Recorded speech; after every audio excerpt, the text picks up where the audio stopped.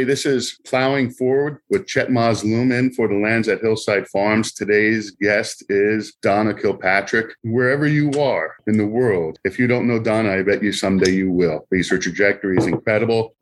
She's a ranch manager and land steward at Heifer USA, Heifer International in Perry, Arkansas. Am I saying all that right, Donna? Yes, Perryville. Yeah. And if you can, just, I'm sure everybody asks you this, but just a little bit about your education. People ask me that as well. Like, how do you end up being a management type person? Clearly, you could be working at a Fortune 50 company, making big dollars. I'm telling you, you can. I could see it from the outside.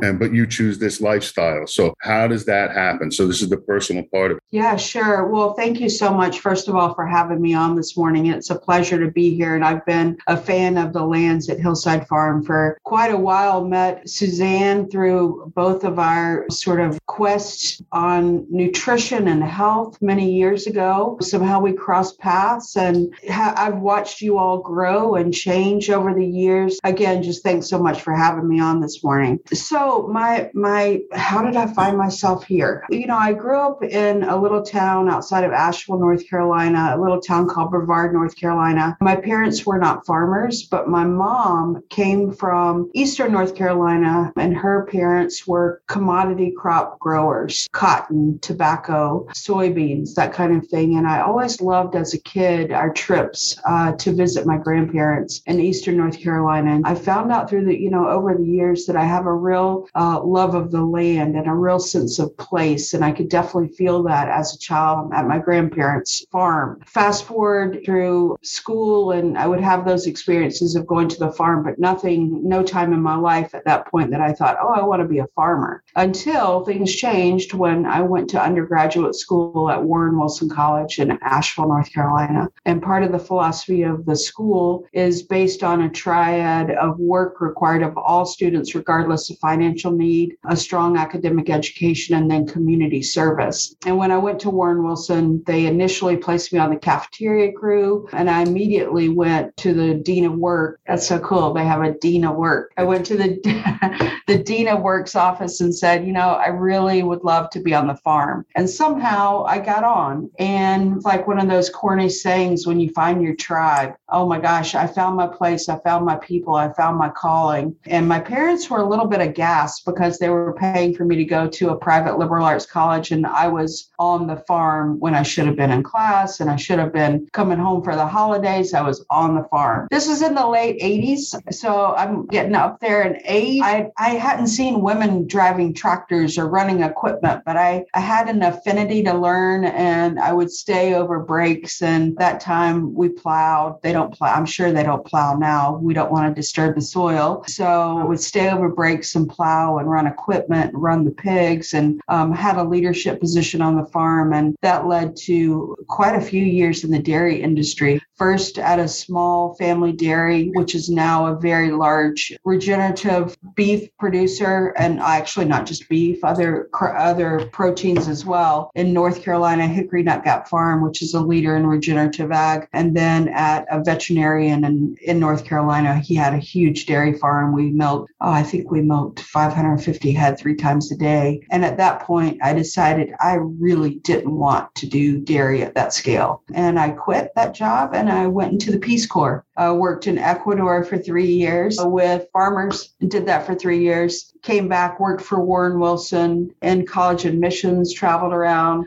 preaching the gospel of Warren Wilson and working on the farm as much as possible, and then saw the position at Heifer. This was in Rutland, Massachusetts. Heifer was looking for a livestock manager, and I decided to take a substantial pay cut and do what I really love, which was get back in agriculture. So I've always sort of had a desire to farm as naturally as possible. I mean, many years ago, even at Warren Wilson back in the late 80s, we were doing things sustainably, which was unusual at the time, doing crop rotations and animal movements. So that's always been a part of my farming experience, except for that really large dairy farm that I worked on that was very much commercial on concrete. And I think that's one of the reasons I didn't love it. regenerative agriculture has taken the place of sustainable. We don't want to sustain anything. I don't want to sustain what we're doing here. We want to move forward. And in many cases, move way back to our first inhabitants of this land who were farming regeneratively. When we look at Native Americans and then their processes of farming and African Americans,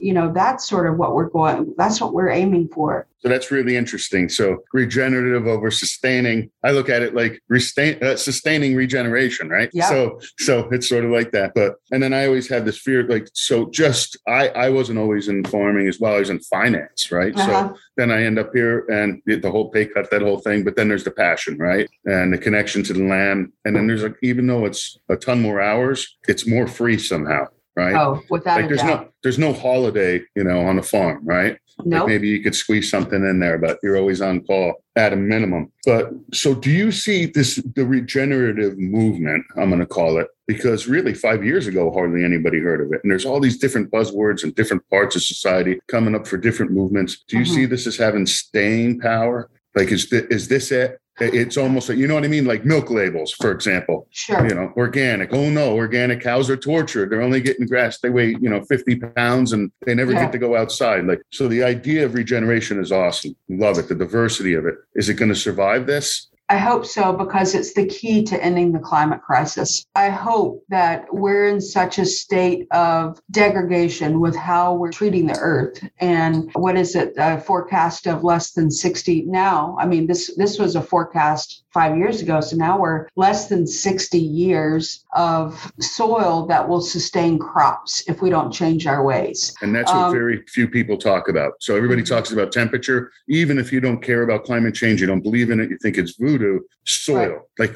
They don't make that anymore, right? So exactly. We need soil. We need soil. They don't make it anymore, but I love that there's research showing that through regenerative agriculture, we can actually make topsoil at a much higher speed than previously thought of. Regenerative is here to stay. I was just recently at the Sustainable Brands Conference in San Diego, followed by a trip to White Oak Pastures. Will Harris, very famous farmer and a mentor of mine and a dear friend of mine, who every time I visit White Oak Pastures, I come away just completely recharged. Love what they're doing. At the Sustainable Brands Conference, I really didn't know what I was getting myself into. These are big corporations who have committed to either put money into regenerative practices, or mostly it's finance. So partner with other either farms or other organizations that are trying to heal our very hot planet. And I heard a lot of CEOs from huge companies talk. And what I left feeling is this isn't just buzzwords. These people are actually committed to this. Corporations like Nestle, PepsiCo, and obviously ones that we've seen do this forever, like Patagonia, but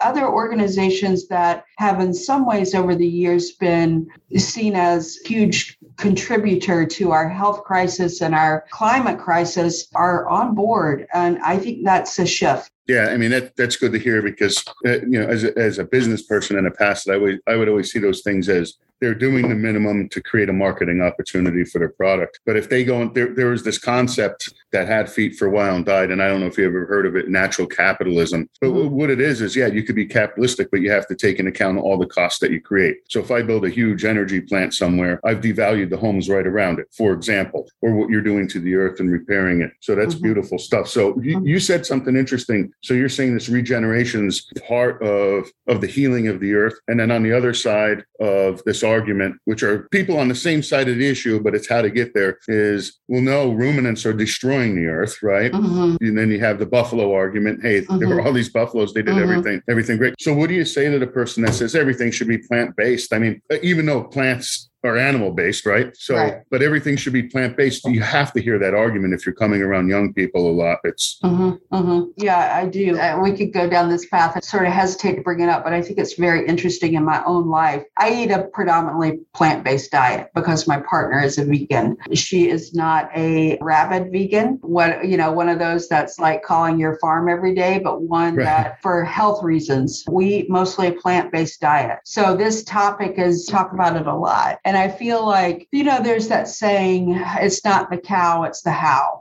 Cows are not destroying the earth. It's how we're raising ruminant animals and how we're managing. So this has to do with management. It has to do with realizing that it really is true that for thousands of years, buffalo roam the earth. Savory gives a beautiful, Alan Savory of the Savory Institute talks about our national park. If you look at some of our national parks right now, they're some of the most degraded land in the country. Why is that? Well, we have people in there now, not ruminants. Those parks used to have, I was just a week and a half ago at Joshua Tree and came upon, and I was thinking about what Alan was saying about these national parks and came across a dam in a huge area where they used to water cattle. And when I was in Joshua Tree, after going through the Savory classes, I really have found myself being much more observant of what's going on around me. And Savory, we talk about brittle environments versus non-brittle environments. And I live in and work in a very non-brittle environment, meaning that there's tons of moisture in the atmosphere. We don't have long periods of no rainfall, but there I was in California in a desert. I saw one insect. We hiked all day long. We hiked on tons of paths and trails. I saw a handful of birds, one insect. And then we came across this old dam that cowboys had built with a huge cattle watering trough. And I was just trying to picture in my mind's eye what that land looked like when cowboys did have livestock in there. Was it better? Was it worse? I don't know because I didn't see it. But I can imagine that their hoof action and their impact, their positive impact, was probably very good for that ecoregion. So back to your question, the argument that livestock are one of the major causes of climate change and our earth heating up.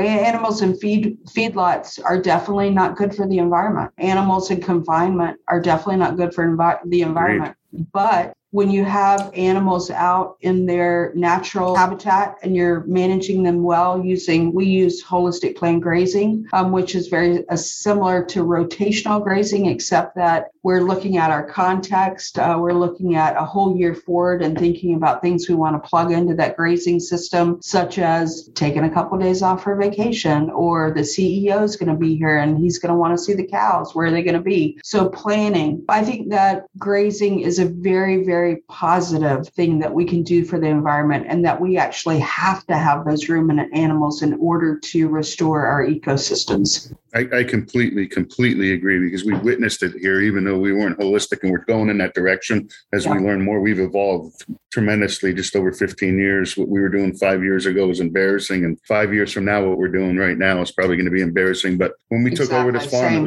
it was a corn plot, right? So it was dirt and stubs, right? And we were going to bring cows in. There's nothing. And then all of a sudden there's dock everywhere. It's the only planting you could see. We're like, what? There's nothing but dock. Like, how are we going to feed? And then we just started putting them in there. There'd be a little bit of Timothy here and there. And now it's a mat of grass. We don't till. It's absolutely amazing. And it's an argument to have. Like, the cows are, we have riparian buffer zones, understand, about nutrients getting in water. But man, if you could sort of imitate the buffalo on a tiny scale, just moving these animals around. Yeah. It's so cool. And then I wanted to ask you about diversity. So, and I'm going, think of people who maybe you don't even care about farming. So the typical house around me, they kill everything in their lawn that has legs and everything in their lawn that's not a blade of grass, right? Mm-hmm. Then they mow their grass, and then they take the grass they mowed off and they take it to the dump. Okay. Mm-hmm. Then they pay people to put nitrogen and fertilizer, right? And then more killer. You see what I'm saying? It's It's a reductionist system. It's a direction, right? And they're having to pay for the reduction that they're making because they don't want to see clover. So, what about diversity? I mean, have you had experience or thought through, like, what does it take in a pasture? Like, if I see a weed, am I in trouble? What is a weed? Yeah, there's no such thing as a weed if there's somebody out there that wants to eat it. I really think about, if folks have read Gabe Brown's book, and I just had the pleasure of spending 3 days with him at Will Harris's place in Bluffton. But he talks about the principles of soil health. And one of those principles is diversity. So not only, microbe diversity, which is obviously something we're really aiming for, for, but also plant diversity. And then take that a step further. We have a stacked enterprise system here at the ranch. Like, we're not just doing beef cows, but we've got sheep and we've got woodlot pigs and we've got tons and tons of poultry, both broilers and turkeys. So stacking those enterprises, each of those species enjoys eating different plants, symbiotic relationships, and having that different manure on the pastures helps with diversity. But we see diversity, just like we see diversity in society, as being positive. The same thing is true with our pastures and also with the livestock that we raise here at the ranch. One thing that I've incorporated since I started here is utilizing cover crops.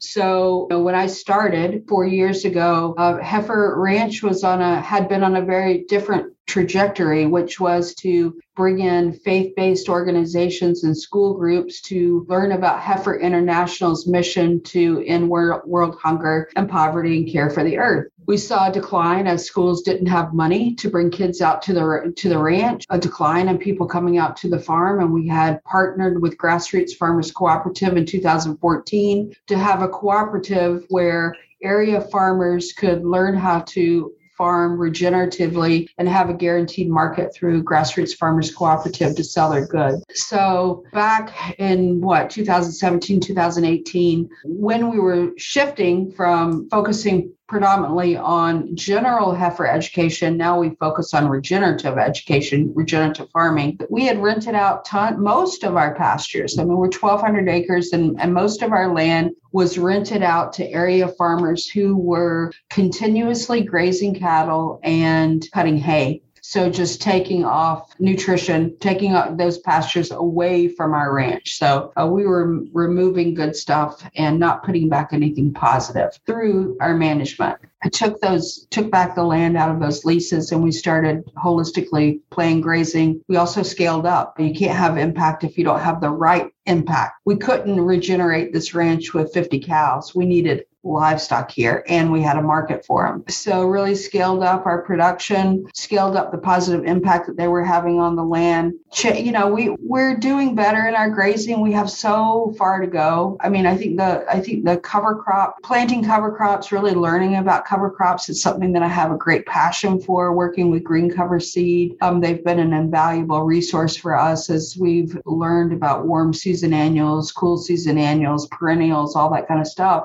Diversity is the key. When I plant cover crops, I'm not planting. My first year here, we planted ryegrass and wheat. This year, we're planting, 12 different seeds. We're planting for our warm season annuals, everything from rye to hairy vetch to all kinds of brassicas for the cows to eat. Heck, I go down in the pastures and get dinner for myself out of our cow fields. It's really diverse. It's beautiful. It's lush. So we're trying all kinds of things. But really, the key is get as many varieties, species of plants out there as possible. And that makes your season nice and long. Yeah. Otherwise, when you hit drought, if you have all cool weather grass, it's over. Yep. Because we experienced that as well. And we're coming through that now, just naturally, actually, without seed. It's just, it happens. Yeah. And well, this year, my experience with ranching has never had me in an environment where there are army worms. And I don't know if you know what those are. Yes. We got hit hard this year with the army worms. Everyone around us got hit hard.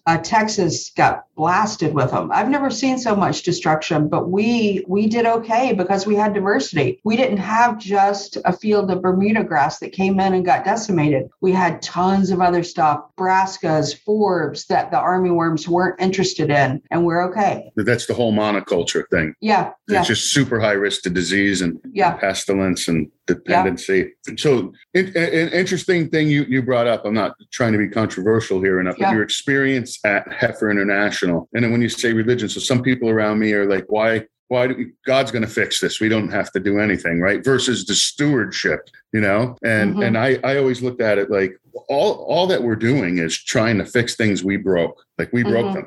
If we weren't here, we wouldn't need this, right?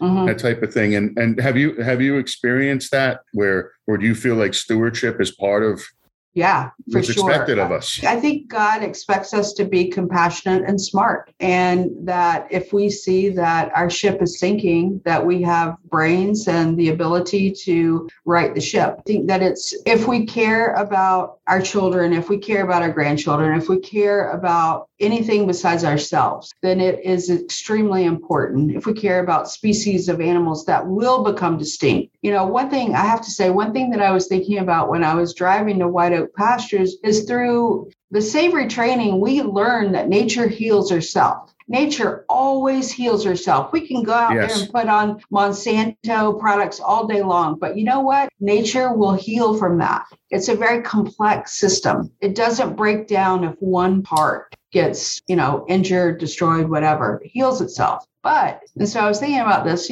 climate crisis, nature will eventually heal herself, but we're going to destroy ourselves and all the species of animals on the earth. And yes, thousands of years from now, things will heal from our horrible management, but we have a chance right now to slow that process down. Yeah, I agree. And I always think this way. People will be like, well, you're driving, whatever car and not that car. And I feel like people miss the whole flip side of this, which are plants, right? I mean, I think so at least, right? So they're the filter. So I don't think it has to be all constriction on the use side as much as you can't have greater use of fossil fuels and less plants at the same time. Exactly. And that's how I see this kind of farming, however many acres you're on or we're on or whoever's on. I mean, that's a contribution right there. So this gets into that regenerative farming, even rotational grazing, which is probably less emotional, like less thoughtful than holistic grazing, is not necessarily, depending on practices, increasing our carbon output. It's decreasing it. I mean, would you agree with that? So, I mean, if you're letting your plants grow and they're pulling carbon dioxide out and you have nice soil and they're fixing it and putting it into the soil, right? So, I mean, do you experience that in your conversations around savory and that argument? Oh, yeah, for sure. I mean, the plants are solar panels where we're trying to capture that photosynthesis process, keep carbon in the soil. It's a cycle. It's not like we're putting carbon in the soil and holding it forever. It is a cycle, but we don't want it escaping into the atmosphere. So by increasing soil quality, having more diversity of plants, I mean, think about plants. They have blades of grass that have all different, some are forbs, some are legumes, different plant structure, all being able to capture solar energy and the photosynthesis process. I think it's really important, and water holding capacity. I mean, I think about 4 years ago here at Heifer Ranch, we would have massive storms and you drive through the pastures and they would literally look like lakes. You do not see water standing in fields anymore. You have that spongy soil on top now. I mean, it's getting there. Like you said earlier, 5 years. Yeah, 5 years from now, we'll look back on what we're doing now and being like, oh gosh, that was really naive. I think we're in the right direction. This is a learning process, but I feel like what we've done to diversify plant species, diversify stack enterprises, cover crops, better manage grazing, those have definitely had a positive impact. And we're being able to capture more carbon, and we're measuring that now using Savory's ecological outcome verification program. I'm out there every single day. I think that in this class that I was in last week, I think Will or someone said, a good manager has his feet on the ground and his eyes on his livestock. I'm out there. It's observation, seeing what's going on with our land, seeing what's going on with our animals. And we're seeing a positive change. How do we convey that to the public, though? Science. We have to show it. We have to show what we're doing. That's where I was going next. And it's, we probably only have time for one more, but how do you get people in my family, good people, kind people, they're just living their lives and they're retired or not, or going to work and going to the beach. The people that are thinking like we are right now, we have to admit it's a tiny, tiny percentage of the population, right? Yeah. Yet this is a way to create food, help the environment, restore beautiful lands for people to see. How do you make people that don't care, and I don't want to say in a bad way, but that are indifferent? Yeah. Is it that, or don't you? And you just keep forging forward and doing what you think is right? Hopefully people, I think you have to start with one thing. And I like the statistic about for every point of organic matter that you increase, you retain 20,000 gallons of water per acre. So every time you have an increase, 1 point increase in soil organic matter. So at the ranch here, we've had over the last 4 years in some fields, 2 points of an increase. So that backs up my